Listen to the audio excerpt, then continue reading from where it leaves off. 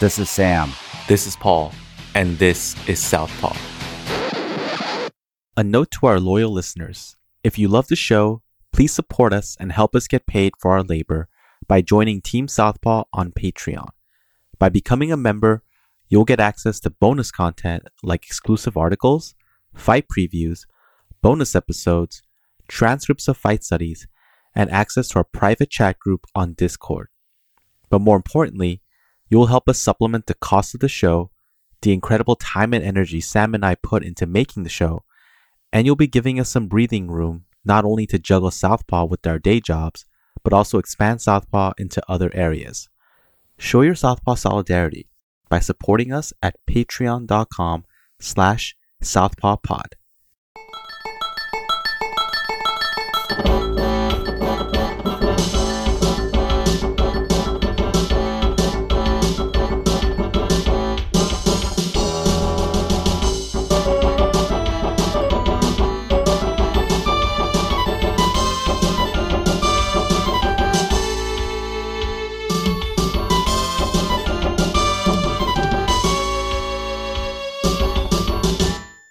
The Hidden Ethics of Combat Sports. Written by Sam, read by Paul. What's the difference between physical assault and a prize fight? Consent. To so casually dismiss combat sports such as MMA and boxing as being no different than a street assault is to miss the significance of consent entirely. Consent isn't about the outcome. It's about the process of the outcome. This knee-jerk bias against combat sports, however, is no different than how people once reacted to tattoos, extreme performance art, and BDSM. For many, perhaps this is still the reaction. Consensual fighting, in legal and historical terms, is known as mutual combat and perhaps predates any written history. In spite of what the UFC would like you to believe, it is in mutual combat that the origins of prize fighting begins, and not from the forced fighting of slaves and prisoners in the Roman Colosseum. This, however, does not mean the practice of forcing prisoners to fight for entertainment and profit ended with the Romans. Wrestling and early boxing existed as sports prior to the Roman gladiators, with cave drawings that go back over 15,000 years. There are Egyptian sculptures with depictions of boxers and spectators that go back to 1350 BCE. Wrestling was added to the ancient Olympics in 708 BCE and boxing in 688 BCE. Then came the Roman gladiator period, 105 BCE to 404 CE. This is where the sport of mutual combat nearly died. The forced fighting of slaves and prisoners in the Colosseum replaced mutual combat as a spectator event. Then the lack of consent became synonymous with spectator combat. When the Roman government eventually abandoned this practice, the people no longer wanted any part of it either. Spectator combat's association with cruelty was too strong, and eventually, even the sport of boxing was abolished in 393 CE. Romans knew the barbaric gladiator fights, which is what it's still called by prison guards when they force inmates to fight, were wrong. Just as in the founding of the United States, people knew slavery was wrong. When you purposely rob people of their freedom, it leaves a legacy of suffering and shame. In the case of mutual combat, not because of similarities in principles, but because of visual similarities, prize fighting disappeared into the annals of history along with the gladiators. Like any beacon of freedom, it never completely went away. It existed in pockets, in whispers, eventually resurfacing in London during the late 16th century, over 1,000 years later. What was once seen as an extension of slavery became a new sort of freedom, the freedom to fight if one chose to do so. This is when prize fighting also began to have monetary prizes and championships designated by the people involved rather than the government or ruling class. Becoming a fighter was no longer something you were born into. It was something you could choose to become. In 1743, Broughton's rules were instituted not by law or force, all voluntarily, which included gloves, no hitting of a downed opponent, and if one couldn't get up within 30 seconds, the fight was over. Even if one consented to the match, if it appears that you are no longer in a rational mental state, others could intervene on your behalf. One could also take a knee to withdraw your own consent. One was free to say yes, but also free to change one's mind. It was understood even that the consent was not a fixed event, but a living agreement. Let me repeat that. Even in 1700s boxing, it was understood that a person could consent, but also have the personal autonomy to change their mind. Yet even today, this same concept is hard to understand with regards to sex and personal autonomy. The evolution of consent ethics in prize fighting didn't end here. In 1867, the Marquis of Queensberry rules were published. This introduced weight classes, referees, physicians, and corners. And more importantly, this gave non-participants the ability to stop the match. Even if one does consent, it does not mean one always has the soundness to do so. Outside the ring, this concept stands in stark contrast to the laws of many states where the age of consent is 16. Only recently did Las Vegas start cracking down on intoxicated people getting married.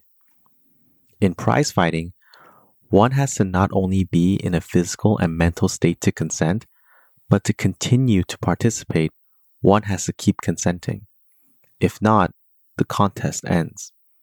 Declaring your consent over and over again like a broken record is an explicit part of the contest, as a referee, doctor, and even the corners will keep asking if you want to continue. An omission is the same as saying no, a vital part of consent. Then the UFC came in 1993. The UFC will tell you its great innovation was a lack of rules. I disagree. As far as consent ethics is concerned, its greatest achievement was a tap out. You could take a knee in boxing or say no more, and the fight would end. But this was considered more of a loophole, not a legitimate way to beat an opponent. Perhaps the most famous example of this was Sugar Ray Leonard versus Roberto Duran II in 1980, where Duran told the referee, "No mas." This was considered cowardice at the time by both fans and commentators. In MMA, tapping out is not only seen as honorable, but as an essential component of the sport. The unspoken mantra of every MMA fighter is, "I choose to do this, and I choose when I'm done." But the unified rules go back even further. Verbal submissions, yelling, no response, not fighting back, or if you're in a submission and you aren't moving or not physically responsive when the referee touches you, all means stop. Not only does no mean no, but so too, silence or a lack of response. Consent requires an action, but withdrawing consent does not. The standard ethical rule most of us cite, the golden rule, needs an update because the emphasis is solely on action, even at the expense of consent. In 1743, you could no longer punch a downed opponent, and in 1867, weight classes were instituted. Today in society, many people still don't understand or choose to scoff at the idea of not punching down. When they do so, they dismiss the advantage of privilege. Where are Broughton's rules? Or even the understanding that rules and norms need constant revision? On May 26, 2000, Congress enacted the Muhammad Ali Boxing Reform Act, which gave boxers more protection and more autonomy as fighters.